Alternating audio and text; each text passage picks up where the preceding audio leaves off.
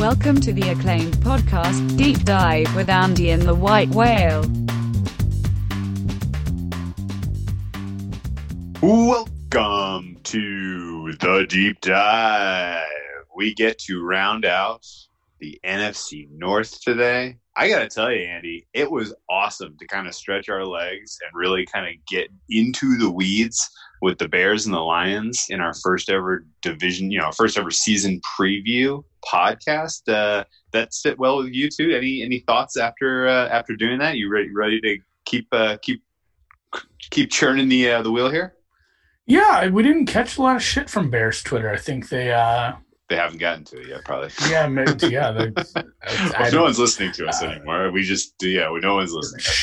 Shouting into the ether. No, I had one Bears fan actually reach out. Like, yeah, he's a realistic Bears fan. He's like, yeah, that's kind of where we're at. He's hoping he's kind of in the spot too. He's like, yeah, whatever situation ends up where we clean house.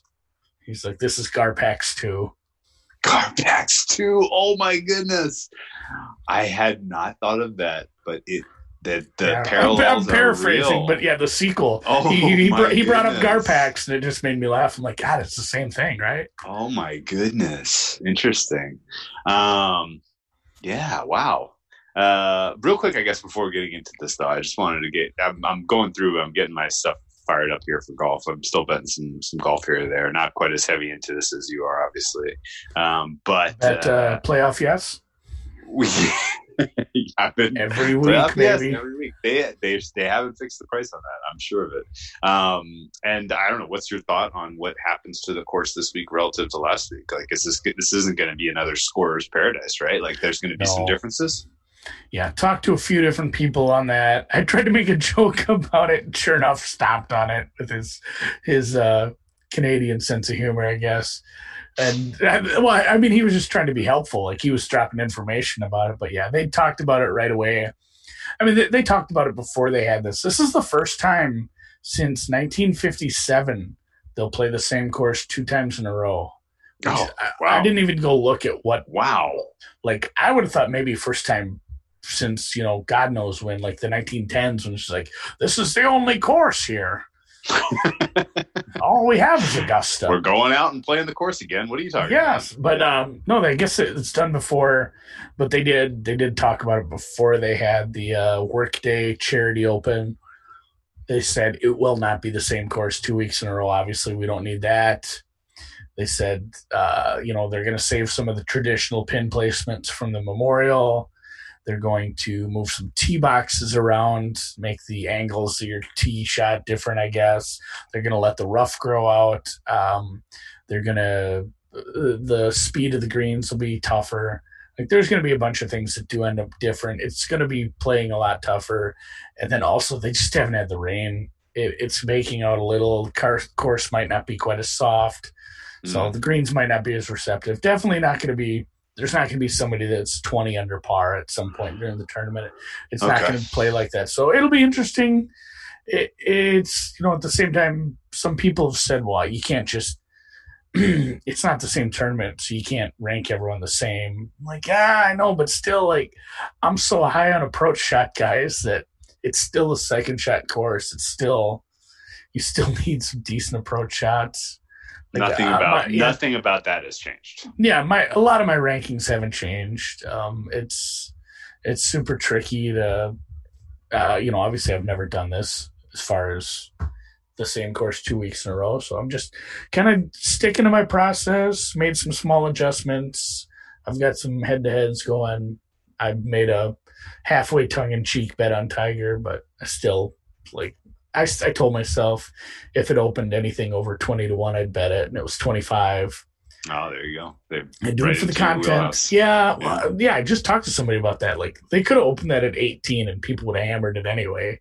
Like, you don't have to do people a favor like that. So, it'll be really exciting. Great field. They say like the overall strength of this field is that of a major. Mm-hmm. They said that even this might be a stronger field than what we're going to see at the Masters this fall. So weird to say that. That is, you played that. You could not have played that statement any more perfectly to the question I was going to ask you next. What is the adjustment here for Colin Morikawa's price? Because he was in the 30s last week, and now this is a much tougher field. Based on what you said, the putting is going to potentially be a hell of a lot harder. We know he's not good at that. Why is he 18-1 this week? Yeah, maybe it's the thing I said about Tiger, but they did it with Colin after everybody, everybody's betting golf all of a sudden. You got a lot more public money, and they just said, well, if the public wants to bet him again, we're going to make him pay. Because, yeah, he shouldn't be there. He should be – if the pricing – across the outrights is commensurate with where some of the matchups are. Like, he's actually fadeable in some matchups if they're putting him up against other 18-1 golfers. Like, yeah, he should still be 28, 30-1. Like, he's a good player, great be but the way the irons are going to land on the greens with some of these pin placements, it's going to take some noodles. You gotta be a smart golfer, and sometimes taking the risk or really, going for a really nice iron shots to land to give yourself a short putt might not be the answer with some of these pin placements, because I just worry about some of the pin placements where you give yourself the short putt when you end up with in one of the landing areas in the green. It could be one of those where that's not the putt you want. That's not the part of the green you wanted to land on, because if you don't end up making that, you're going to three jacket because the pin was placed up on like a crest or a saddle or downhill. I don't know. I've talked to some people about some of the pin placement. They've just said it's going to be difficult. So I'm not excited to back a guy who struggles with the putter. So that's Morikawa's not for me, but he wasn't for me last week either. Yeah. So that worked out for me. All right. Well, thank you for helping me understand that better. That makes total sense. Because I looked at it, I was like, wait a second, you're telling me he had a 3% chance to win last week, and now he's got a 5% chance? That's ridiculous. But okay. Yeah, the field is tough. Like, there's really good golfers here. This is going to be a ton of fun. Like, there's going to be some pretty big damn names that might miss the cut. This is fun. This is going to be a great tournament. I'm super excited. I said this to a couple people, like, man, like the grinding four days of golf and then that empty feeling you have. Like, I just sit there and open the PGA app and be like, oh no, I don't have anyone golfing right now. It's Monday morning. Well, I'm not going to be a hater, but are there players that the price is right to bet to miss the cut? Get some big fat numbers on that? Oh yeah, I bet Ricky Fowler to miss the cut for a few shekels just to piss someone off. What was that? That's not very nice. I know who you're talking about. He's a great guy. Oh, yeah. Well, he bet Tiger to miss the cut. It was reciprocity. That was reciprocity. Swift, I see. Yeah, swift retribution. I see. No, I kind of looked at those. There are some massive numbers on a few guys. Like, if you want to bet Bryson has a bad week, you like 5-1. Justin, Bryson, I don't see those things happening. Rory, he's going to play well. Cantlay won this last year. He's 4.5-1 to miss the cut. But like a younger guy, maybe good irons player, not the best getting out of trouble with the chipping and some of the scrambling. Victor Hovland's like 3 point plus 375 to miss the cut. Ooh, interesting. Something like that. Even Morikawa, like plus 325, bit of the winning a trophy hangover. I'm not sure if I'm too interested in some of that, but it's worth looking at. Yeah, didn't he miss the cut after he just he missed the cut, first ever missed cut on as a professional. So this is obviously, it's a low probability event apparently. But he went to that playoff and lost. I feel like he missed the cut the next week, didn't he? Yeah, like the first ever. I think it was the week after. I don't know. Yeah. They've all kind of. Yeah. Like, yeah. I looked. Time's a flat circle. I'm like, there's been 6 tournaments. I thought there was like 4. I'm like, wow, shit really got away from me. Yeah. It's time is totally lost all meaning at this point. So with that, let's spend an hour and a half talking about the NFC North. This is going to be a very tough one. I don't know that we're going to take a strong stand on who's going to win this division. I'm not. Because I'll be honest with you, I don't really know. There are bettable angles on these two teams we're going to get to today, the Packers and the Vikings. We talked about how we were going to decide what order we were going to go through these teams, and I think we're effectively using our expected finishing order as kind of a proxy for going through these. And let's talk about Packers first, and then we'll leave the Vikings for last. Yeah, it's a coin toss. We could definitely see we were a little warm on the Lions. We're not putting it out there that they can't get 8-9 wins, and even the Bears if things shake out right. Like this is, like we said, the AFC South of the NFC. But like if those teams stay in their basement, it's really a coin flip for me between these top two teams. So we actually tried to discuss it. Like, who should we do first? And like, fuck, it doesn't matter. They're both about the same. Again, we're on like the same exact wavelength, because I was just going to ask you, how many wins is it going to take to win the NFC North this year? It could be a 9-win champ. Right? Yeah, I think so. Why not? Why not? Yeah, 9 or 10 wins. I don't think we see especially, I mean, we're starting with the Packers. Let's get the elephant out of the room. They weren't a 13-win team last year. Yes. Ludicrous. What were they? I've a few different metrics from a few different places, all put it right around 10. Okay. I had 9. Whether you want to go just straight Pythag, you want to weigh what their DVOA projected or their expected wins from a few other metrics, yeah, right under 10. Okay. So how exactly did they get to 13? What was the secret that got rookie head coach Matt LaFleur to the number 2 seed in the NFC? An NFC title game. Yes. They had a bye. They won against another fraudulent team, and then they ran up against the Niners. That was close games. I don't want to say it was like close game luck. They were built for that. Like, if they got a lead, they were pretty risk averse, and it worked out that they won. It's 9 out of 10 one-score games. Oh. I mean, what do we know? What do we know about that particular statistic? It's how repeatable is that? That sort of stuff isn't terribly repeatable. While regression is tough to make statistically as a sell over small sample sizes, there is history for this. Teams that have a huge jump like this. The year before they were. Oh man! Well, I mean, what was their 2018 record? I'm trying. They were like 6-10. They were 7. They were 7-9, 7 and then 9, 6-10. Yeah. The 2 years before that, and then huge jump to 13. Teams that make that giant jump, that have some outlier stuff like this, where they win all the close games, they usually take a precipitous drop back. Especially it was a good defense. They picked up some good players. The Smith boys did really well. They had double-digit sacks by 2 guys. It's been a while for that to happen for them. But yeah, it doesn't. That stat from we give him some shit, but he doesn't put out the worst preview book, Mr. Sharp. Over the last 30 years, 52 teams have improved by 6 games or more from one year to the last. 0 won the same amount of games the next year. Wow. On average, just on average, they lose like 6 more games than they lost the year before.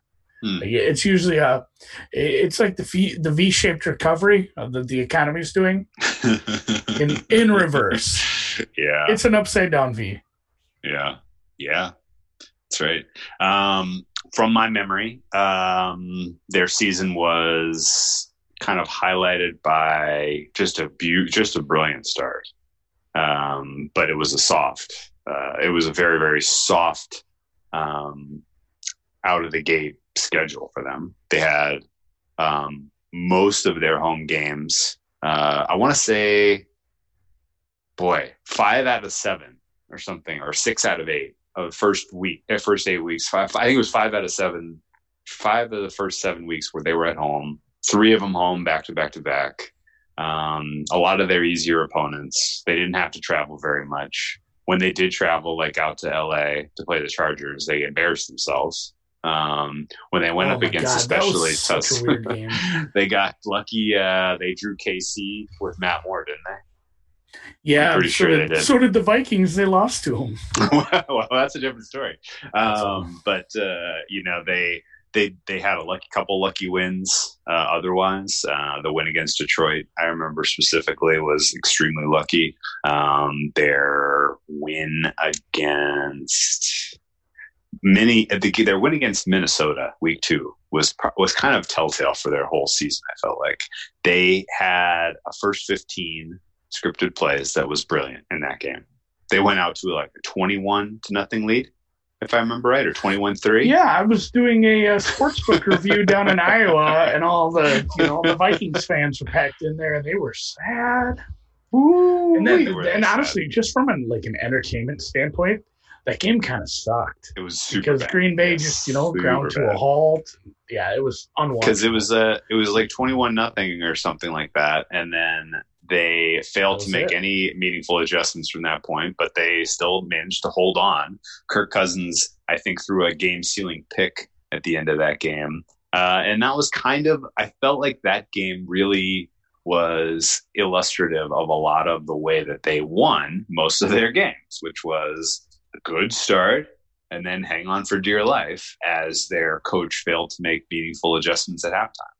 I felt like this was a kind of team where any week I was interested in backing them. I was like, you know what? I feel a lot better at backing them first half than full game because, and every time they were in prime time, I feel like we talked about it, like we should be fading these guys at halftime like that. Like every single opportunity I feel like was a bet against at halftime with these guys. The only game I remember seeing the Packers play all season in 2019 where they were even remotely impressive was their week 16 win on the road at Minnesota. Christmas Eve-ish, they beat them all 3 phases soundly when Minnesota was fighting for the NFC North still, and that was that. Locked them up a bye and an easy divisional opponent matchup against a fraudulent Seahawks team, and the rest is history. Their turnover margin was positive last year. That's, again, is tough to repeat, except for the fact that they have a quarterback who is notoriously protective of the football. Maybe the only thing you can still say about Aaron Rodgers is he is not a quarterback who's prone to the giveaway. Because of that, he kind of has a very stable expected performance. However, we've seen it decline precipitously over the last 6 years. Do you have any thoughts on Aaron Rodgers' general decline in performance? And do we have any sign, any glimpse, is there a motivational angle after drafting a quarterback? Is there something about Aaron Rodgers as we head into 2020 that changes your feelings about him as a quarterback for today's NFL? It's awful hard to take American dollars and make a bet based on Aaron Rodgers might be mad because they drafted a quarterback. Thank you. Like the narrative's there, but don't. If that's what you're basing a wager on, like, oh man, they're gonna be good because they got him riled, his blood's boiling. He should be mad at the front office for just screwing up the draft, I guess. Had some people who were really keen on, like, oh, you just take best player available. When is the best player available? Like a tight end fullback combo guy. You still have needs, and it was like a pretty good wide receiver draft. And then just to reach for they did that too. Oh yeah, they went it's like tight. The guy's a tight end / fullback, but it essentially tight end, running back, quarterback. There's your first 3 picks. When you have a glaring need for receivers, I don't think I can get into it all because it's well written. Football Outsiders Almanac came out today. They have a bunch of information about just Aaron Rodgers kind of slow, but not terribly noticeable to the naked eye decline over the last handful of years. And it just, his numbers aren't as good. And he kind of hides it because, God, should I make fun of Orlovsky here? Like, his interceptions don't look bad. And when you look at something from the absolute surface without scratching at all, you look at, touchdowns and interceptions. He had the most throwaways last year. He takes a lot of sacks. He doesn't throw picks because he's never going to force it. He's going to hurt the team by, and obviously an interception's much worse than throwing it away. But if you're throwing it away the most in the league, you might be throwing it away too much. Sure. And if you're, taking the sacks at the rate he does, he's just not. He's not taking any calculated risks anymore. And you do got to give the guy a break. Like, he's had kind of a shitty receiving core for, I don't know, recent history, a while now. It's been rough. Like, it's a bad plan, I think, when you have a decent aging quarterback to just never give him good receivers. I'm not 100% sure what the idea behind that is, and the continuation of that into this year's draft. And, Adams was dinged up at the beginning of last year, and the rest of the guys were, marginal starters. But at the same time, I probably encourage people to, buy. I don't want to tell people to buy something. Like, they're not paying us to pump it, but the Football Outsiders really go deep on some of this stuff. The Almanac's good, and there's paragraph after paragraph kind of detailing just how Aaron's numbers have gone over the years. I mean, it's been like a 5-year kind of drop on most of his metrics, where he's not an elite quarterback anymore. Like, Kyler Murray can be mad about his Madden rating, but I'm mad about it too.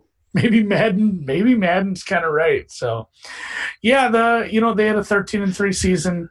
Even if they didn't deserve it, it's just puzzling the offseason that they had, that they went this way. And conspiracy theory Andy for once instead of conspiracy theory Drew. Go for it. Maybe LaFleur isn't as dumb as we think. Wow. And, okay. Well, I don't think LaFleur's dumb. That was a bad way to phrase that. Like, even if they only deserved 10 wins, that would have been an improvement. They were 6-10 the year before. If you go 6-10 to 10-6, I'm still happy about you as a rookie head coach. Like, that's still a good season. But maybe he knew, hey, we were a 10-win team essentially. Like, we got lucky. We weren't as good as we made out to be. We might not have deserved to be in the NFC title game. Maybe this isn't the year we make a huge splash, shoot for, I don't know what they could have, maybe I don't know if Manuel Sanders would have fit in the cap space they had, but that might have been a bit of a reach. But at least trading up for get your guy in the draft. Well, how in the world did the Saints afford him? I know. Everything's home, man. You wait till we get to the Vikings and start talking cap space. But maybe he said this isn't the right time to make a run at this. I guess Rodgers isn't getting any younger. I try to push this theory through my head, and it doesn't. All the pieces don't quite fit, but I don't know what else to attribute this offseason to. Like, do you have a theory on that? Besides, that's my only theory I can think of is LaFleur in the front office decided they're facing reality. Yeah, they face reality. We weren't, this damn close to a Super Bowl in all reality. We lucked our way into a bye. We lucked our way into playing another fraudulent team. We got shit canned by the Niners, and that's that. Like, we probably are looking at another 10-win season best case, and let's just build some depth and draft best player available and not go nuts in free agency. Mm-hmm, mm-hmm. That's the only thing I can think of. I don't know what your theory is. I guess let's explore it in a little bit more detail, because I'm not really willing to give the front office or I don't want the floor any ownership kind of credit or ownership. Well, I'm not willing to give them much of any credit in terms of kind of vision that's that sophisticated. Owners but meeting down at the bar. Yeah. I guess I'll put a pin in your Aaron Rodgers thoughts by saying it's a problem to have a quarterback who is that talented. It's this, he's the talent is not the problem. Seems to be entirely decision making. And I think the previous season when they were 6-10, you could hang almost all of that on Rodgers because he was really unwilling to take chances to create comebacks. And if you were the Packers and you were down at any point by more than 2 scores, or even by more than one, but 2 scores or more, if you were down, it was pretty much game over for you 2 years ago. And I felt like that did carry through last year. Like both San Francisco games during the regular season and the NFC title game, I had San Francisco bets on. And I remember seeing them up 2 scores and being like, okay, we can turn this off. This is over. I never really felt like the comeback threat was there with him, which is wild to say because for the most part, I tend to look at a team and I look at the quarterback and I look at the receiving threats and just generally the offensive line and just the offensive system. And you would think with a quarterback who's as well regarded as Rodgers that the comeback potential would be there. But it's just not. Which means if they didn't get off to especially good starts again, like they did last year, unless they're playing the Lions. Unless they're playing Lions. I guess that's a good point. That's a very, very, very fair point. Those were just weird outlier games. Yeah, and both of them. Yeah. Yes, last year's too. But the potential for them to make a comeback, I just don't think is there against elite teams.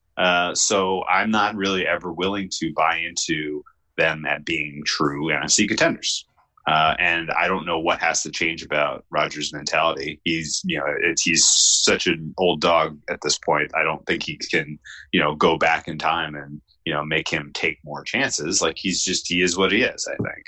And so they'll win games. They'll look great if they get off to a great start, and then they'll lose games that it just doesn't work out of the gate for them. I think that's kind of my read on this team. It's a team that you can feel comfortable backing if they're up at halftime and feel comfortable fading if they're down. And I say comfortable backing them if they're up at halftime because Rodgers does a very good job of evaluating the defense across the line of scrimmage from them. He's got an exceptionally effective running game in Aaron Jones. And that's kind of where I jump to what in the hell is LaFleur doing as far as conceptually shaping this team? Drafting Jordan Love, maybe you fell in love with the guy and you think he's the future of your franchise, fine. Trading up to draft him was quite a maneuver there, guys. Good job. Taking A.J. Dillon, running back, who I find to be unimpressive entirely. Draft. The quarterback props, too, he screwed that up. Yeah, we did. Yeah, it's true. Free roll, but still. Yeah. A.J. Dillon, what? That was a complete head scratcher pick. Really no idea why, you need to, back up the running back position at this point, especially with a guy that really lacks burst and speed and, and game breaking ability in any way. I don't know if he's a pass catching threat either. So he doesn't slide into a Aaron Jones type of role if Aaron Jones gets hurt. And you lost a ton of depth on this team. You lost a key cog in your continuity on the offensive line. We've talked about how important that is. They let Brian Bulaga walk. Gone. Yeah. Bakhtiari's not getting any younger. They let a ton of depth on their defensive side of the ball go. The bunch of guys who have made, meaningful snaps, who've taken meaningful snaps for the Packers over the last 2 years are gone. And the draft that they backfilled with, wasting your top 2 picks on a quarterback and a running back who I can see have zero potential impact on your season this year, whether you liked it or not, whether it was active or not, you basically decided we are not going to compete for a championship in the Aaron Rodgers era in Green Bay. You did not make any moves in your offseason that signaled we are buckling in for a run at a chip here for Aaron in his final years of his tenure here. And that's tough to swallow if you have any affinity for the Packers, especially. It's tough to be like, man, because it's mind-blowing to me that we sit here and after as much promise as Aaron Rodgers had in his first 3 seasons in the NFL, for him to potentially call it with only one championship, like, it doesn't feel right. But here we sit, looking at a transitional period where the Packers are going to be maybe divisional competitors, maybe wild card teams, probably one and done in the playoffs for this year and next season, before you have a very difficult decision to make if you're pulling the trigger on bringing in Jordan Love to see if he's got the goods as your first round pick this year. So it's a very, very confounding organizational direction that they've chosen. And all of the quotes we got from LaFleur, especially, and in the immediate aftermath of the draft, were failed vision, in my opinion. He wants to shape this team a certain way that is complete antithesis to what works in the NFL in today's day and age. And I can entirely see this going sideways. It could take a couple of years just because, they have enough talent offensively and defensively to win games against the bad teams in this league. But I'm a hard sell on the Matt LaFleur era in Green Bay. Yeah, 1 Super Bowl. That you put him right there at the Brad Johnsons and the Trent Dilfers of the world. Wow, that stings. God, let's see. So Eli had already had a Super Bowl. I think Eli won his other one after this. So whatever it was, 10 years ago when Rodgers won a Super Bowl, he and Eli are tied. I mean, put on a line on who finishes with more Super Bowls at that point. Eli Manning or Aaron Rodgers. It's Jesus. Aaron Rodgers minus 400. Minus 1,000 probably. Yeah. And then he came out the next season. They went 14-2. They were lighting the world on fire. And of course, who won the next Super Bowl was Eli Manning, right? Yeah, you're right. He beat the Patriots again. Yeah, very next year. he it is Rodgers in Lambeau. Football's wild. It's not like the other sports where there's a series. One game, any given Sunday, shit happens. Great teams fall all the time. There's been some really, really good. The 16-0 Patriots, the 15-1 Vikings. There's been numerous 14-win teams that didn't even make the Super Bowl. Shit happens all the time, but yeah, it doesn't feel good if you're. Just first legacy to only have the 1 championship. It's not good. Not great. We're just we're kind of flummoxed by the offseason. I guess projecting forward, I think we're both kind of on the same page. I don't see this team having a long downward tail. Yeah, I don't see a situation where this just 6-10 seems tough to justify. I'm trying to say I'm having trouble getting out of the 7, 8, 9, 10. Yes, that's where it is. We agree. They don't have a long downward tail. Obviously, we can't project injuries. We can say which quarterbacks are more likely to be injured. I don't think the line isn't great, but again, Rodgers gets rid of the ball quickly. He's savvy. He knows how to take a sack. I don't think he's a huge injury risk. That's how this goes under 7 wins, is if he goes out early with Anthony Barr landing on him funny again. But yeah, this is not. Yeah, fingers crossed. No. That was fun. It's not a team I can see just having an absolute disaster season. So again, this is bad for the team. They're going to end up with a draft pick in the high teens. That's not great for rebuilding. They don't have I don't think they have a ton of draft capital like some teams going into next year. Nope. And they have some decisions to make. I don't envy this another offseason here. If Rodgers, let's say Rodgers plays okay, they win 9 games, maybe end up in the playoffs and lose again. Mm-hmm. people clamoring for Jordan Love next year? I don't know. I don't think so. I still don't think so. So then where does that leave you? You're still, well, let's run it back again. Like, they're just kind of a team that's stuck in a hamster wheel. Yeah. Hey, what was I'm not excited about this. I'm just not excited. Like, long term, we did this with the Bears. Like, if you're the GM, if you're the GM / coach, if you're the management, whatever you want to say, leadership of this team, what's your best course of action? And then what do you think the course of action will be based on what normal people do in this situation in real life? How do you fix this team long term? Their approach is so vanilla to the way that they go about their off season. They don't spend money very often. They try to draft and coach up and retain the good players. It's a very hard way to do business. It's really, really hard to do it that way. They don't trade often, and when they do, they obviously didn't make a good trade, I don't think, this year. I mean, realistically, you get the best offer you possibly can get for Rodgers. That's probably what you need to do. You need to You need to sell Rodgers before he really has leverage over you as the franchise, because that's coming. Yeah, you got a dead body in the basement, but nobody knows he's dead. Nobody knows he's dead yet. You want to you got to get rid of him. Hey, take him for whatever. Hey, you want to know something crazy? Can you imagine being a franchise and having Hall of Fame quarterbacks for 30 years? In Favre to Rodgers, they will have had 30 years of uninterrupted Hall of Fame quarterback play in Green Bay, and they will have won 2 Super Bowls.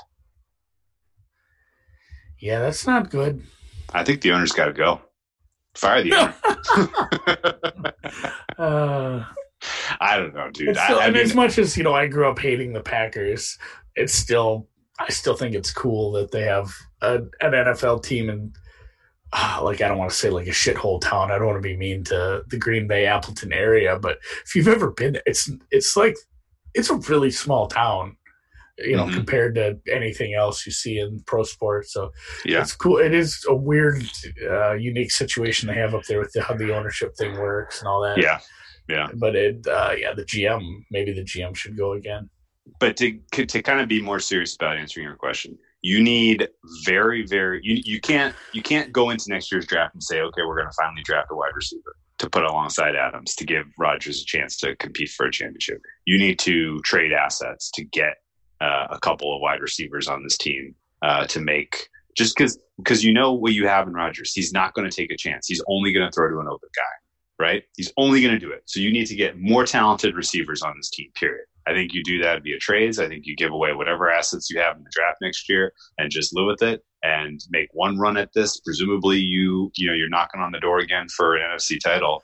And at that point, if it doesn't work out, then, the following season you let Rodgers go and, get whatever compensation you possibly can. The rebuild begins with Jordan Love in year 3. Yeah, you're probably right. Like you have one shot. It's probably not this year. You have to make some trades and have a great off season, and then full vomit on your sweater, vomit on your mom's spaghetti next year. One shot. That was me singing. Yeah, that was good. And honestly, their schedule isn't great this year either. It's not. I'm not gonna. It's kind of a hard schedule. Their away games. I mean, they have away games against a few playoff teams. Even the Vikings game falls in a tough spot when they host them. The teams that we're projecting the Lions to be better than we think. They do, just like everybody else in this division. They get the Jags and the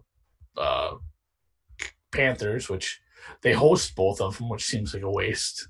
But the schedule's tough, and I mean, just going to the schedule matrix, they have a rough patch in the middle coming off their bye. Let's say the Tampa offense clicks, you come off the bye, and you head down to Tampa, who is They get extra rest, so they're neutralized. That's neutralized. Yeah. Yeah, it's a tough look to go there, and that's your bye off the bye, which helps. But again, if the Tampa offense is playing well, that's not an easy road game, which leads to really Houston. Hard road game. Yeah, it's a really hard road game because Tampa stops the run so effectively that immediately flies in the face of what LaFleur wants to do. Plan A. If they're not getting the running back passes to click that worked so well last year and the running game overall, then to Houston, which, Houston lost pieces. They still have a shitty coach, shitty GM, but it's still a tough back-to-back road game. Come home, and this is, a tough divisional foe in Minnesota. You're hosting them, but it's not Green Bay in December hosting them. Mm-hmm. It's earlier, mid-season, which... It's like Halloween, yeah. Yeah, you're not getting the super cold, hey, we get a dome team coming up here in, January. And then you go to San Francisco. Plus, you forgot, though, they already saw you once, and they get an extra week to prepare for you. I forgot to say that. Minnesota is not only in a weird sandwich spot, but they're off a bye. Then they go to San Francisco. This is going to be a recurring theme here. It doesn't matter who it is. Whenever somebody has a rough patch of schedule, they inevitably end up playing Jacksonville somewhere in there. So I've said this before. I'll say it again. They take out some frustration on Jacksonville, but then right away again, they go to Indy. Yeah. And then Chicago off a bye, followed by Philly at Detroit. And it does get easier if they're, but the middle of the season is kind of a rough stretch outside of obviously beating the hell out of Jacksonville. They'll be a 10-point favorite hosting Jacksonville. No, I completely agree with you. You called out 6 games in there where I'm seeing 2 and 4 likely, and that is trouble if you are trying to get a home game in the NFC.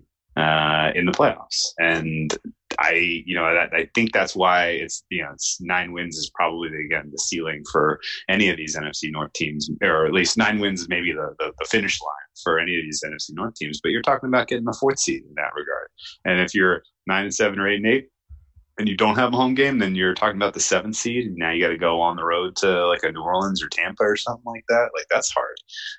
So it's not a great schedule. It's not a great team. They completely flubbed the offseason and, in just a complete incomprehensible ways. But we've kind of come back to this. They still have very talented pieces on this team. They still have some very talented defensive backs. They have some extremely talented pass rushers.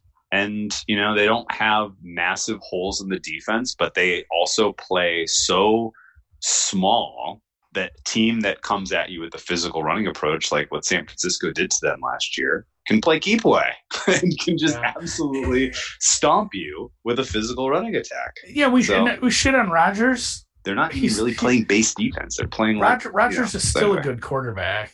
Like you can say he's regressed a bunch from his prime years. There's still going to be a lot of teams that roll out with a lot worse. Yeah. He's still an above average quarterback. He's a smart, wily vet. He's a Super Bowl champion. It's not the worst thing in the world. They're still not going to be. That's where I just can't see this being some sort of disaster season. Like it's going to be a tight pack in the NFC North. No pun intended. I didn't even think that. Yeah, I gotcha. Anyway, the kind of final thoughts here. Schedule is tough. Off-season was bad. Coach, I don't necessarily believe in his vision. Quarterback, that I don't love his ability to come back in difficult spots. Defense that can't stop the run, which makes the comeback all that much harder. This is the kind of team I'm not going to be betting on very often because the public perception is still too high. I saw BetOnline open the win total for them at 9.5. Wouldn't you know, that got bet all the way down to 9. If you want to bet under 9.5, you should have done it in February because under 9.5 is minus 178 now. That was a good bet. If you bet under, not as good as, betting Cowboys over 9, but under 9.5 on the Packers. What a bet that would have been. Because, at this point, it's gotten absolutely obliterated to the under. I don't particularly see value in the alts even. I think under 7.5 is maybe the only thing across their win total offerings that has much value at plus 188, but I would have loved to rather have like maybe plus 220-ish for that number. I think 7 and 9 is a very real possibility, but not like more than a 30% chance. So any interest in Packers won't make playoffs at plus 120? I haven't run any like numbers on that. I should take out my distributions and look at what I think on that now, as far as having the 7th spot. That's still tough. Like, run it down the NFC real quick. There are 10 teams in the NFC that I think have a realistic chance to win, to be in 17 playoffs. Yeah, I'm. Obviously you got 4 division winners here. Man, they still just have such a good shot to win the division with like 9 wins that I probably don't have interest in that. It just the likelihood of them winning the division is too high for me to want to bet that plus 120. I think. Okay. Like probably Saints, Bucks, Niners, and somebody Cowboys. Ooh, yeah, they're going to end up in the playoffs. Okay. I have my bet for the Packers. I have it queued. I have it ready to go. And actually, before getting there, can you break down what you think? Like, how important is Week 1 for Minnesota Green Bay? Minnesota's a minus 3 point favorite right now. Yeah, I mean, pretty big. So it's going to be because just looking at their schedules, like without spoiling the broth here, Minnesota's the same team. Like they have kind of the same range. They're going to have very similar outcomes for the season. So, I mean, the whole season might kind of, the NFC North title might completely rest on those 2 Packers-Vikings games. So it's huge. Like if the Packers can get that win on the road, like huge upper hand. I would bet them. If it stays under like a pick'em, if they win that road game, I might bet them to win the division at that point early on. Just because it's going to be so close. Yep. And because you don't feel like the Lions really have much higher of a ceiling than 8-8. Well, especially if they get that win, that one road game out of the way, 1 road division win already. Atlanta by Green Bay. We didn't even mention that. We talked about the tough stretch in the middle. Green Bay hosts Minnesota and New Orleans in the first 4 games as well before their bye. Their schedule sucks. It's hard. And as much as I want to rail against their schedule, the quarterback regression, the shit roster, I don't have enough nice things to say about Minnesota to really fade them too hard. I'm probably not making any bets on Green Bay. Okay. Can you line for me what you think the player prop is going to be for Aaron Jones rushing yards? Oof. I'm not good at these. This was something I said I wanted to get better at too, and I said that we should look into making some What's numbers your perception of his stuff. play for last like he's year? very good. Like he's like a 5-yard per touch guy. He's a fantasy monster. His yards per attempt last year were 4.6. Well, I'm talking receptions too. He is such a boon to the passing game short. Yeah. 7 yards per target last year in the receiving game. He was great out of the backfield. Jesus. I'm trying to look it up right now to see if I can cheat. I don't think I don't even know what he rushed for last year. That doesn't matter. I just give me a number. Just put him at a solid 1,000. Oh man, you were close. See, you should have just guessed right away. His total is 950.5. Who has it up? I can't find it anywhere. 950.5. Bovada is the only place I can find it. I'm sportsbook. There you go. So Bovada has 950.5 for his rushing yard total. Last year he ran for 1,084. Barely made it over a grand. in his career. That was a high, obviously. The 3 previous seasons, 488, 448, 728, 1084. So he's clearly ascending, but that's mostly based on volume. And just usage. Usage, yeah. He's got kind of a lot of competition now with this new guy that they just drafted. Presumably, they're going to want to kick the tires on him at least, if not just use him as a relief guy. What was that? What was that total? What was the juice on that? Minus 115 to the under and the over. I just found 10.25, 15 cents to the over and under. Where's that? At sportsbook.ag. Oh yeah, I'm gonna bet that then. Are we doing I might do the Aaron Jones middle. 75-yard middle? 75-yard middle? That's arbitrage there, baby. I'm not 100% sure. At 15 cents a side, you're talking what, like? No, but here's my case for Aaron Jones going under yardage. A lot of, in addition to just opportunity last year, 13-1.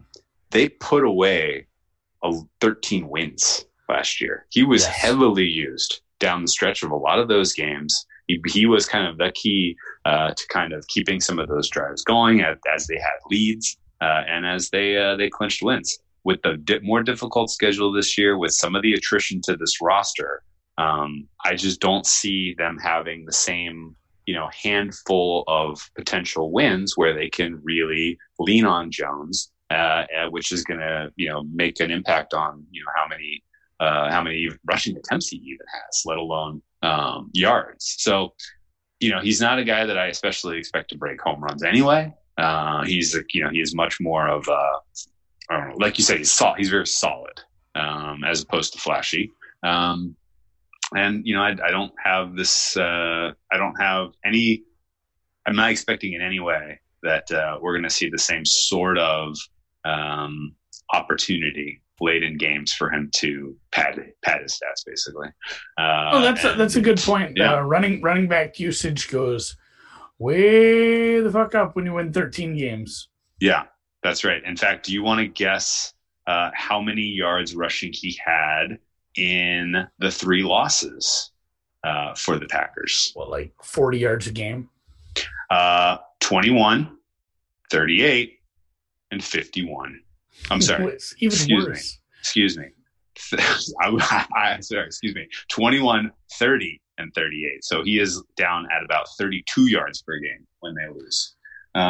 So Yikes. that just extrapolating that kind of into a better, more of an expectation of, how he's going to be used in this upcoming season. I'm into that under.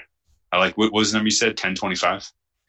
Yeah, 10.25. That's it for 15. me. I like it. 10 and actually I misspoke. 10.25 and a half. I like it. Getting the hook. Never buy like the it. hook. Always look for it. I like it. Never buy the hook, especially on 1,025. Yeah. What if they gave you 5 cents? What do you have for an Aaron? Before we move on to the Vikings, what do you have for an Aaron Rodgers total touchdowns and yards? Shit! I just closed it. Okay. I'm looking at. Are you looking at them? I'm not looking at Bet Online. I'm looking at a different book again. But if you want to guess, touchdowns and yards. Touchdowns for Aaron Rodgers, I'm going to put it 29.5. You were high. Wow, really? Yeah. Well, no. Like, I'm guessing what the line is, not it's telling you what my expectation is. I'm surprised that. Yeah, no, you're high for the line. Interesting. Huh. Man, I guess he. Yeah. Shit, man. Look at that. God, man, he had some amazing seasons. Jesus Christ. Holy shit. All time, like you said, Hall of Famer. 2 Hall of Famers in a row. Oh, yeah. He hasn't cracked 26 no belly ache 2016. From Appleton North. Okay. I don't know. It was 25.5? 26.5. 26.5. Wow. I thought it was low too, but I'm not betting it. I haven't done any research on it. Then yardage. Yards is going to be like 399, 3,999.5. You're 100 high. Oh wow! Which is a loser. 99.5 in Price is Right. That's true. I'm eliminated from the showcase. Yeah, those.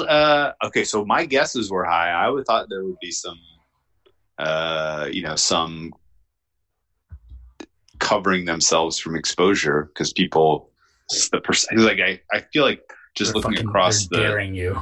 Yeah, I feel like just looking across the look-ahead lines, there's still a bunch of fat built into these numbers. Like these are lined like this is the 9.5 win team that they opened, not the 9 win juice to the under that it currently exists as. Like they're favored in 1, 2, 3, 4, 5, 6, 7, 8, 9. They're favored in 9 of their games, some of them massively. So, like they host Carolina and Jacksonville. Oh, they're favored in 10 of their games. Yeah, they're favored in 10 games. Yeah. Huge lines on those.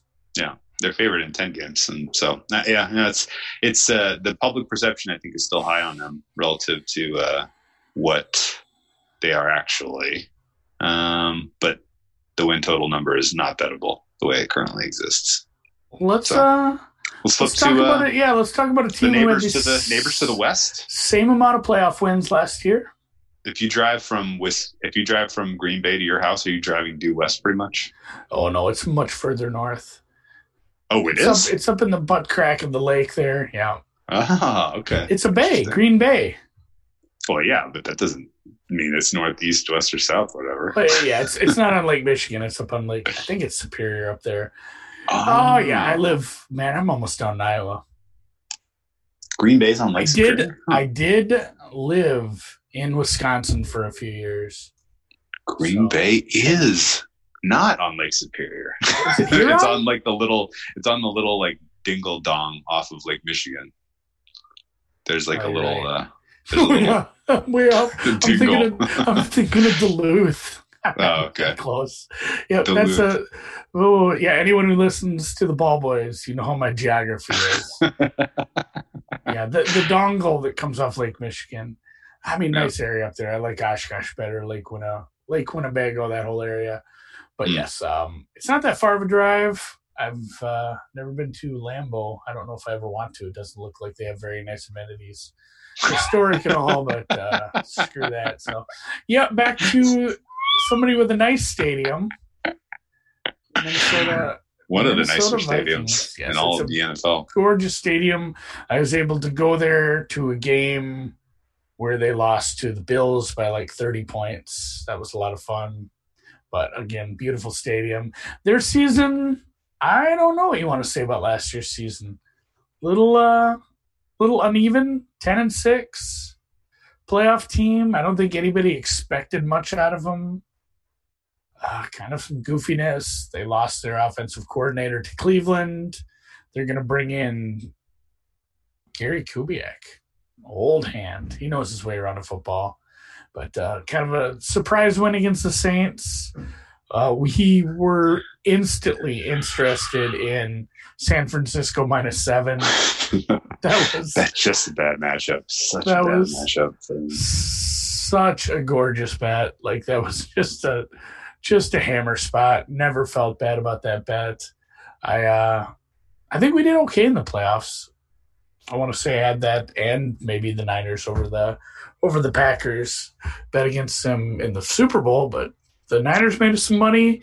The Vikings, looking at just last year, it looks like a lot of the players that played for Minnesota last year are gone.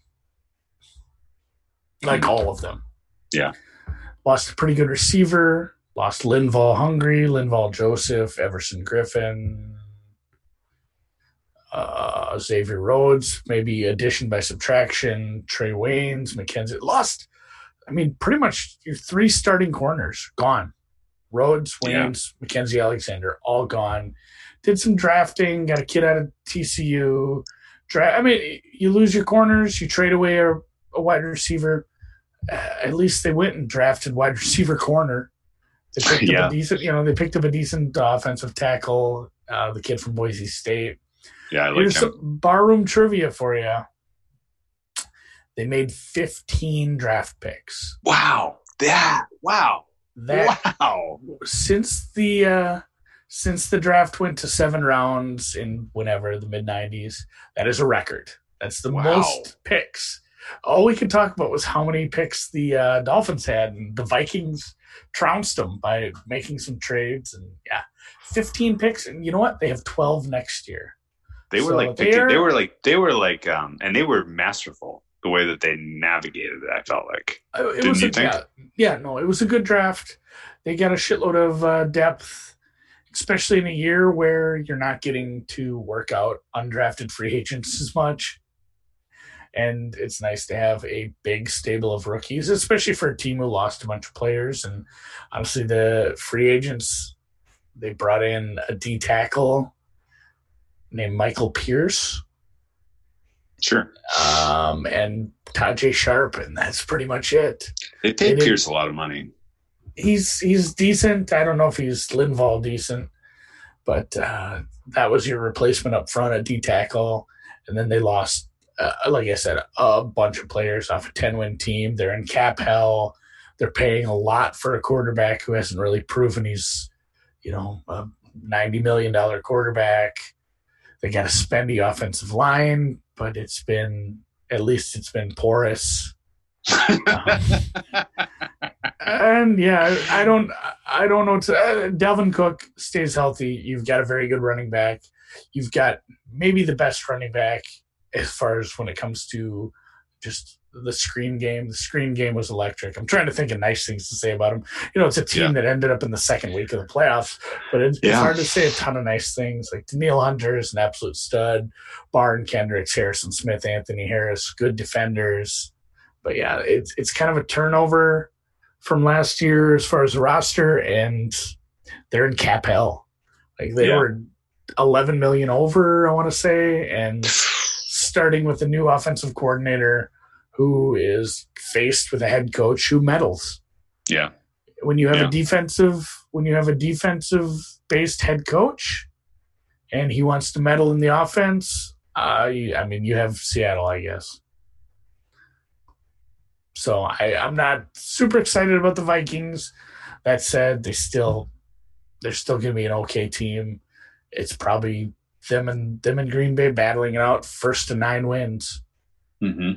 Their schedule, we can get into their schedule a little later. I don't know. What did you make of the mass exodus of players? I mean, they kind of had to. You can't pay anybody. Yeah, I think. My takeaways were mostly, other than Diggs, I didn't feel like. Other than Diggs and Linval Joseph, I didn't feel like anyone that left the building was going to leave a mark. And bringing, and then immediately going and bringing in Justin Jefferson was a nice move. Michael Pierce, you're giving him $9 million. I guess that's not that much relative to what Linval got from the Chargers, but Pierce benefited from being on one of the deeper and more not having a hell of a lot to do last year with the Ravens because teams were behind by so much no one was really running on them, and I don't know that he can really create pressure, so I worry a little bit about getting the same kind of production out of the defense that you've gotten in years past, on the basis of their pass rush is taken a decent shot here. Now their Achilles heel last year was largely their secondary. And so presumably these are upgrades, although they're young and inexperienced, which is a little sketchy.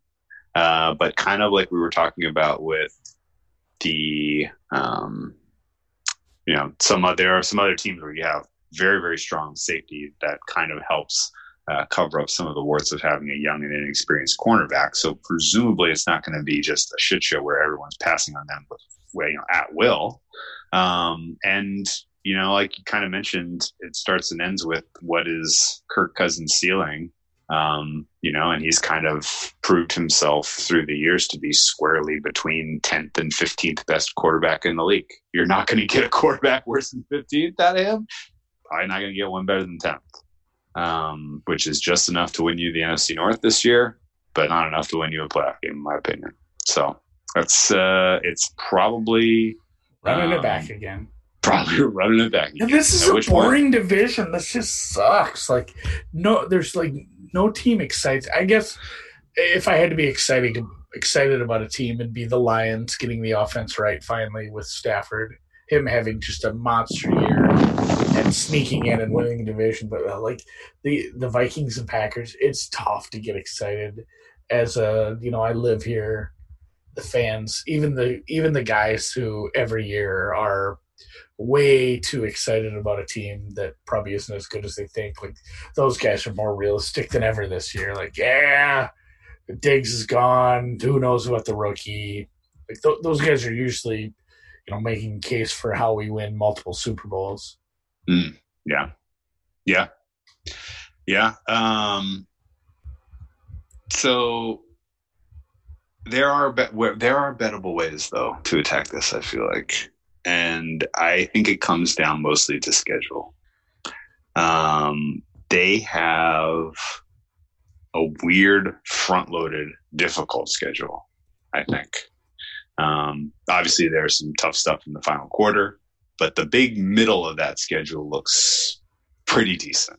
They're going to be able to build a little momentum there, I think, coming out of their bye, assuming they can get that win with the extra rest, having already seen Green Bay once. I think the Vikings are the kind of team where people forget that they are, they are expected to be a 9-win team. And because after 6 weeks, it could be like 2-4-ish. So I guess the way that I'm looking at the betting on this team throughout the season is, let them take their licks first, right? You brought in 15 new players. You just said 15 draft picks. How are you getting those guys in?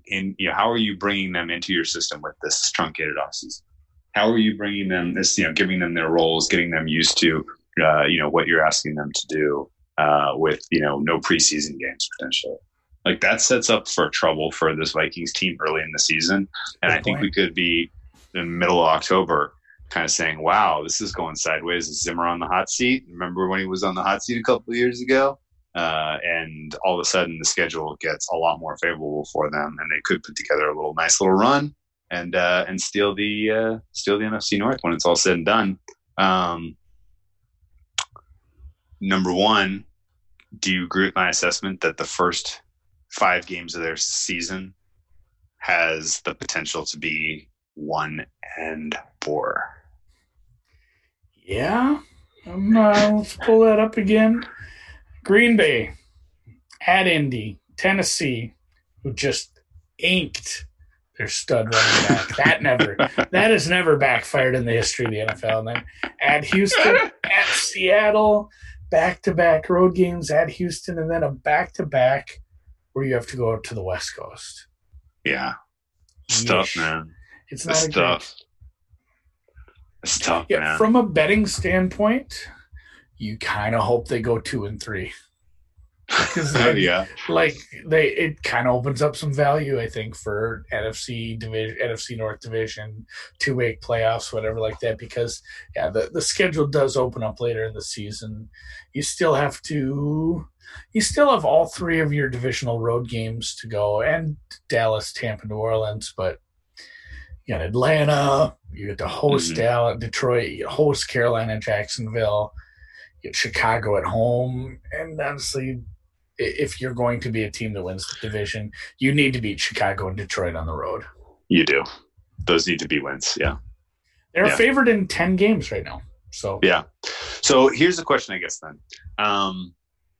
If we're cold on Chicago, if we're lukewarm on Detroit, if we're lukewarm on Green Bay, why not Minnesota? And there are a couple of, besides just the fact that you're integrating all these new players, there's a couple of classical red flags for why this is potentially an win total under team. Number one, they had a massively impressive turnover margin last year. I'm sure you saw that. Oh, yeah. Did you happen to know that was buoyed by 14 fumble recoveries? 14's a lot. Yeah, especially 14's a lot. Sometimes, the ball is shaped funny. It's not always going to bounce that way. It is. They 17 inches there's nothing to sneeze at either. 31 takeaways. I mean, just 31 takeaways is a lot. It's a lot. And I don't know if you can count on the same interceptions and fumbles this year for that team. So they're going to be in some tighter games for sure. Similarly, they were the healthiest team in 2019. Virtually no injuries impacted there. Especially key injuries. Everybody, started almost all 16 games for the Vikings. And I remember when we did our previews last year, I was kind of high on the Vikings as an organization because it felt like they were pulling out all the stops to invest in the organization generally. They had like top-notch health and fitness systems to keep their players in top shape, and they invested a lot beyond salaries for players and coaches in trying to get the most out of their players. And I thought that was admirable last year, and I think it showed up with them being the healthiest team. Now, is that repeatable or was that luck? That's kind of a tough question, because usually when I see a team that was as healthy as the Vikings were, I expect them to take a step back in that regard. I thought their offensive line did better last year than I expected them to do. I like the role that they have for Dalvin Cook in general. Is he playing for a contract this year? I am not 100% sure where he sits on that. Oh, man. He better not be, because they can't afford him. We can't afford you. No, the offensive line was okay. Like the tackles did better than I thought, but the interior was rough at times. The elf line was supposed to be the center of the future. It's never a good sign when you move them over to guard a few years later. Drafted another center in the first round. And both of those guys have struggled at times. Great. The zone continuity, blocking, though. Continuity. Yes, continuity is nice. The blocking, the zone run, the zone rush scheme, the blocking was good. Pass protection, pretty rough at times. So Hopefully continuity kicks in and that improves. But yeah, Cousins, you don't want him under pressure. He struggles enough, man. Yeah. There are really no kind of DNA kind of characteristics about this team. Like we kind of fired off like a bunch of other nuggets to file away for in-season betting for the Bears and really the Bears, the Lions, and the Packers. Like I know how I'm going to bet those guys week in, week out. I'm probably going to fade the Vikings early in the season, but I don't have sort of those DNA characteristics like, oh, well, when this team has the lead, they're going to be able to run the ball well and keep away from you, and they're going to be able to put away that lead because guess what? You're going to be able to pass on these guys. Like there's rookie cornerbacks. There's not a great pass rush. Like teams are probably going to have some comeback potential against them. Yeah, weird. The turnover margin, big plus. Their sack margin, plus 20. Wow, really? Return touchdowns, they didn't allow any. They got a couple theyemselves. Penalties, marginal. They actually had more penalties than they got. I think they were dead last in like penalties that their opponents committed, which whatever. That's just kind of a weird outlier, I suppose. But they were still, with all that, the turnover luck, the sack differential, everything like that, they were still 2-4 in one-score games. Okay. Like they still didn't win close games. That's okay. 0-2 in field goal or less games. What's the future for Cousins? I don't know. Hopefully, torn ACL out of the league. Yeah, there's too much guaranteed money. Does he go into decline? Does he ever put together a little stretch where we're like, oh, nice, good on them? Like that's nice, because when they signed him. Like, what do you remember when they first signed Cousins? Like, they were like, we have all of these pieces all around that are absolute blue chips, and we just cannot figure out the quarterback position. They signed Cousins, and you think, oh, well, there you go. Here we go. Do you did you feel in the moment like he was gonna be enough to put them over the You don't tip them over the scales? Because who did they have before him? It was like Case Keenum took them to the NFC title game, right? Sam Bradford. Yeah, I don't know, man. Like I wasn't excited about it because it's so much money. I thought it was an enormous contract for a guy that I didn't really know. What was he, like a third rounder? Maybe lower. He was okay at Michigan State. I'm a Big Ten football guy too, so I watched him there, but I wasn't like excited about him. Like he did it right. He took his lumps and took the franchise tag twice, and that was a quote he had when he got to sign with Minnesota. He's like, "This is the first time I got to pick who I'm going to play for since I committed to Michigan State." Which it's kind of wild. Yeah. Like that does suck. The tag kind of decides things for you. But yeah, I was not pumped. I didn't think like this is the home run signing that's going to put him over the top. I was hopeful. Like I thought maybe a little more. I don't want to say continuity is not the right word. Just consistency at quarterback was going to be helpful. And maybe the defense and a few pieces fall right and the chips land where they may and it works out. But I was never real pumped about this. It's a shitload of money. He's 31. There's still time. Maybe it's Kirk Cousins renaissance under a new head coach. Okay. An offensive-minded head coach coordinator combo maybe resurrects his career in a year or two. Okay. Interesting. Okay. The future of the franchise. How long is Mike Zimmer going to be around? Are you in purgatory in this, like, we make the playoffs every year and that's just going to be the way it is because we have an ownership group that really cares about investing in this team and we're not afraid to spend and, we know how to manipulate the draft to get young talent. Because, hey, next year this Vikings team could be super good if they hit on 5 of their 15 draft picks, right? Yeah, and like I said, 12 for next year. Some youth on the offensive line. And who knows, maybe Kubiak. How old is Gary Kubiak? He's had some heart problems, but I don't think he's especially old. Yeah, it feels like he's 58. Okay, I would have said 56 would have been my guess. Then this is stupid. Maybe this is a really stupid narrative thing. It doesn't feel like, like Stefanski's in his 30s. Who was before Stefanski? I'm trying to think. The guy that got shit canned before that. Filippo. Maybe those guys being younger got pushed around a little more by Mike. Maybe Kubiak doesn't take the shit and says, I'm going to run the offense or I'm out of here. And we actually see an offensive coordinator run an offense rather than, like what happened with Filippo. They start okay, and then Zimmer says, we want to run the ball. And it's like, oh, good, you made the team worse. Like they were trending in the right direction, and now we're a running team, and things aren't going to be good. Filippo's going to get fired. Stefanski, I don't even know if that's going to be a good hire, man. I'm not sure Stefanski was that great of a coordinator either. Oh, man, I can't wait to get to the Browns. We are not close on that. I like him, but man, it's just a sample size problem for me. Sure, that's like that's what I'm saying. I'm not sure.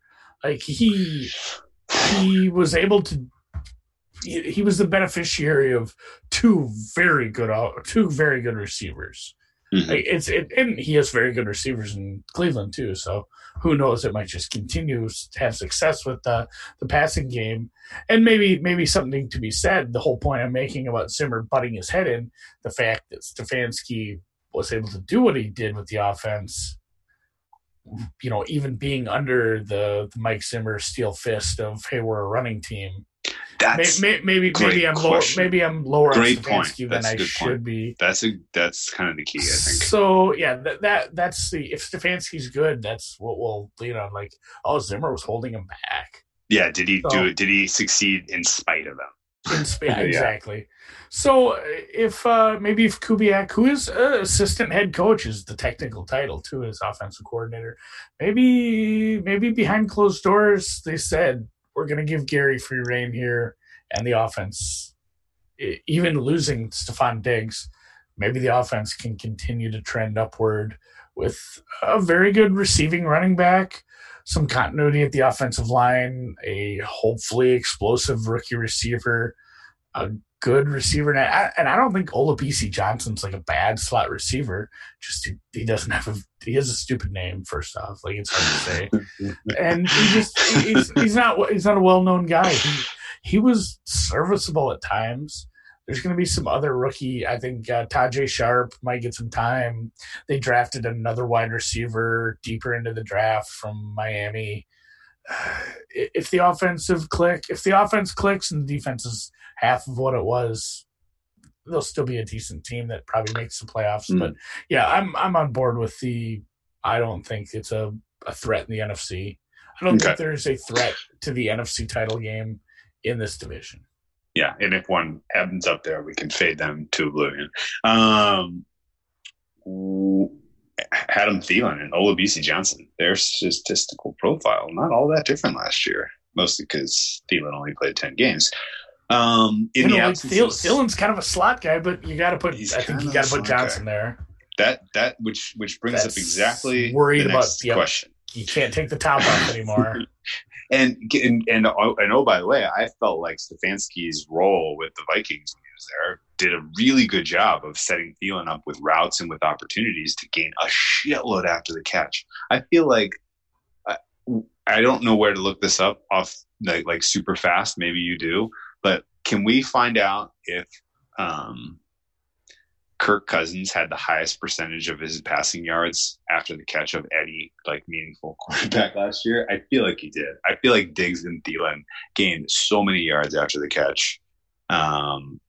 And I feel like a lot of that was because of the way that Stefanski schemed the passing game. And really, Thielen had 2 nice seasons when he played all 16 games, but was the beneficiary of, like you said, operating out of the slot, teams having to worry about Diggs over the top. Do we see a step backwards for Thielen in terms of production relative to his peak in 17-18? Because I'm looking at his receiving yards under. Yeah, I mean, it's a big number. He missed time, but yeah, like Dalvin Cook had a bigger share of the receiving game than Adam Thielen last year. Thielen was, if you just want to look at the share of the offensive passing game, and yes, he missed time. That's going to happen, but he's like 5th. Like Irv Smith, Rudolph, Diggs, Cook, they all had more of a share, and Olabisi wasn't terribly far behind him.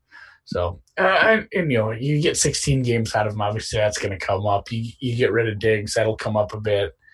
But yeah, if I do worry, like if Jefferson can't be, he's not the same kind of receiver as Stephon Diggs.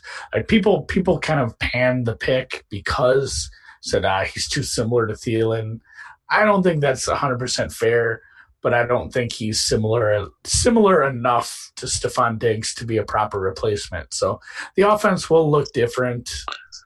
It's tough to lose a really great receiver like that, but I guess at least they didn't do it the way Bill O'Brien did.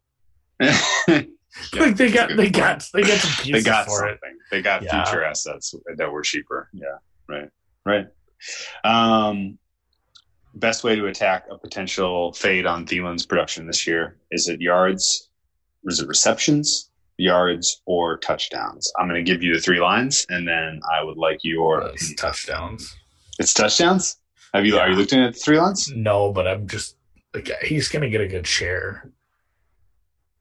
Touchdowns is he exploded for like 9 2 years ago. Man, I'd be hammering the tight ends when I get close. You got 2 pretty good tight ends. That's something we haven't even touched on yet. You got Irv and Kyle are pretty decent. Kyle's getting a little longer in the tooth, but he's a very good tight end. He's he's a great receiving tight end. And then I like Irv Smith Jr. quite a bit. What do we think? Irv Smith Jr. take over the tight end one role? Does he have good run blocking skills? I don't know if we're not quite there yet. Okay. Eventually. Thielen's numbers, 84.5. Receptions? 1150.5 yards. Oh, just give me under on all three. If he's not going to be 7.5 touchdowns, and if he's not going to be the slot guy as often, if that's the Olabisi's, like, I feel like it's under. Doom. The trifecta. I'll split them. And it's just a bunch of bang, bang, bang. A really balanced. I don't want to say balanced, not like balanced run pass, but balanced between Jefferson, Johnson, Rudolph, Thielen, Cook, Smith, even some Sharp and Osborne thrown in there. It just a really spread around kind of passing game. Yeah, right. Plus potentially a lot of running. And that too, yes. Okay, especially and they are favored in 10 games. If they end up being a decent team, there's going to be a bunch of running in. When you end up in games like the Jacksonville game, the Carolina game, hosting the Lions, hosting might see a healthy dose of Madison and Mannion. Wait, who's the backup? It's Madison, right? Who's the backup running back? Mannion, I think Mannion's the quarterback. Yeah, Madison and he might not even be the backup. They got that kid out of Iowa. I don't mind Nate Stanley. Oh, 7th-round pick, Nate Stanley. Future Tom Brady. On Brady. the roster. He's no slaughterhouse, but he's no slaughterhouse. That's true. Okay, so in general, I'm cool on the passing offense. With the change at the wide receiver and changes in wide receiver. I feel like in my head, Stephon Diggs was out there every damn week. I don't know that I remember him missing a game really, and I remember him getting a lot of double coverage, a lot of good CB1 coverage. I feel like Adam Thielen, the full season of that, is not the same productive player that we saw when he had a 16-game season 2 years ago. And with these unders. Always the potential that the quarterback gets hurt. Always the potential that the player gets hurt. Either of those things happen. These unders are pretty much auto wins. So trifecta unders on Thielen for me. See how that goes. Parlay those. So did you look at this picture of Cheetah's pho? I did. I was laughing as hard. It looks pretty good. Yeah, it does. It looks really good. So many jalapenos in there. Really, really good. It looks really good. And I laughed at your joke about where are the beats. That was quite funny. It's like a thing. Yeah, it's like a thing. Great guess by you. Anyone else guess pho? No, I didn't say anyone else. It's because I had it for lunch. I literally had pho for lunch, so it's all I could think about. Like, kind of looks like pho meat. Yeah. But back to the Vikings. Excuse me, pho. Pho. Yeah, you don't say that. Pho. The place in town is called Pho Shao. I love a good pun. I don't think they're trying to make it. It's like CHAU. So I'm not even sure I'm saying it right, but I always just say for show. For show. For show. And shout out to them. They have excellent. They have done well through the that is good quarantine for me. Fucking A, that is good puntsmanship. God, that's good. All right, I don't know if anyone held on this long for the podcast. You're the Vikings. You're the Vikings front. You're the brass. What are you doing in the next few years? Trading for Dak. After getting so much scrutiny from the public for our slow start this year, and then roaring back to win the NFC North, 11 games. Wow. Good job, Minnesota. Good job, guys. Next year, I'm leaning more into the youth movement here. I think that's where you got to go with this team. I think you got to keep adding talented young wide receivers. I think you let your O-line gel. I think you actually said it right. I don't sign Cook. I let Cook go. If you want to get a second or third round running back in the draft, always let the running back go. Yeah, or trade Cook. Maybe do like get an asset for him. That'd be cool. But you're going to need a lot. You need a lot more help pass rush. You need a lot more help coverage, talent. I think I'm investing youth defense next year. Let's do a quick rundown of the NFC North now that we're through it. You know what? Maybe. Oh, never mind. I was trying to think of both the Vikings and the Lions. Like whoever does a better job of bolstering their pass rush next season, I'm probably going to bet on to win the North. Yeah.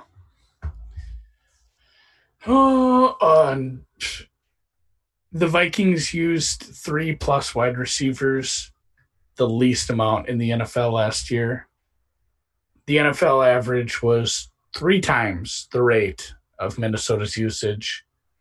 Don't see that changing greatly when you lose a really good receiver. So No. that goes to your unders on Thielen. It feels like a lot of 2 tight end, a lot of 2 running back sets, and a lot of passes to those kind of people. So, yeah. I didn't really look hard. I didn't really look hard at the schedule to see if there were some elite CB ones he was going up against. But Jair Alexander's done a good job for Green Bay the last couple of years. He's a nice young player. Tennessee's got a guy. There's not a lot of great CB ones. This is actually kind of a soft pass defense schedule-wise. Yeah, I think so too. So maybe he actually does. I'm calling. I'm just going to stick with touchdowns. I think your call on touchdowns was absolutely on the spot. The bet is not. We're not screwing around with receptions or yards because who the hell knows with this somewhat soft pass defensive schedule. We're going to go the preseason play on the Vikings. Adam Thielen under 7.5 touchdowns. Perfect. And I'm not betting it because I don't love it enough, but I'm calling it. Minnesota wins the division by like a game. Like it's 10-6, 9-7. Lions finish 3rd. Bears DFL. Yeah, that's where I'm at. Yeah. I think it goes. I'm gonna write that down. Like Pack, Lion, Bear. Yep. All right. Well, good job.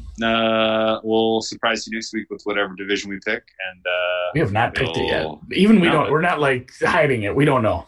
We don't know. It'll be something good though. I promise that. It'll be 1 of 7. We're not going to redo the NFC North. We've talked about them enough. All right. Have a great weekend. Good luck on the golf, and more videos out. We'll be putting out more of those. Some of the bets we've already made. By all means, please lay that strategy out. We kind of surprise people with that, probably. Oh yeah, we just kind of said it one night, like, hey, we should make some of these short videos. So yeah, we're just making 2-minute videos, putting on the. You can follow at Deep Dive Pod, putting them all over there. I'll try to retweet some of them if I remember. But some of the bets we're making as we go through the season. You were doing yours in beautiful California, and mine, it was raining so hard, so I had to do it in the office. I'm going to do a nice outdoor one tomorrow morning, I think, for Rookie of the Year pick. So nice. I'll let you go. I got to put my DraftKings.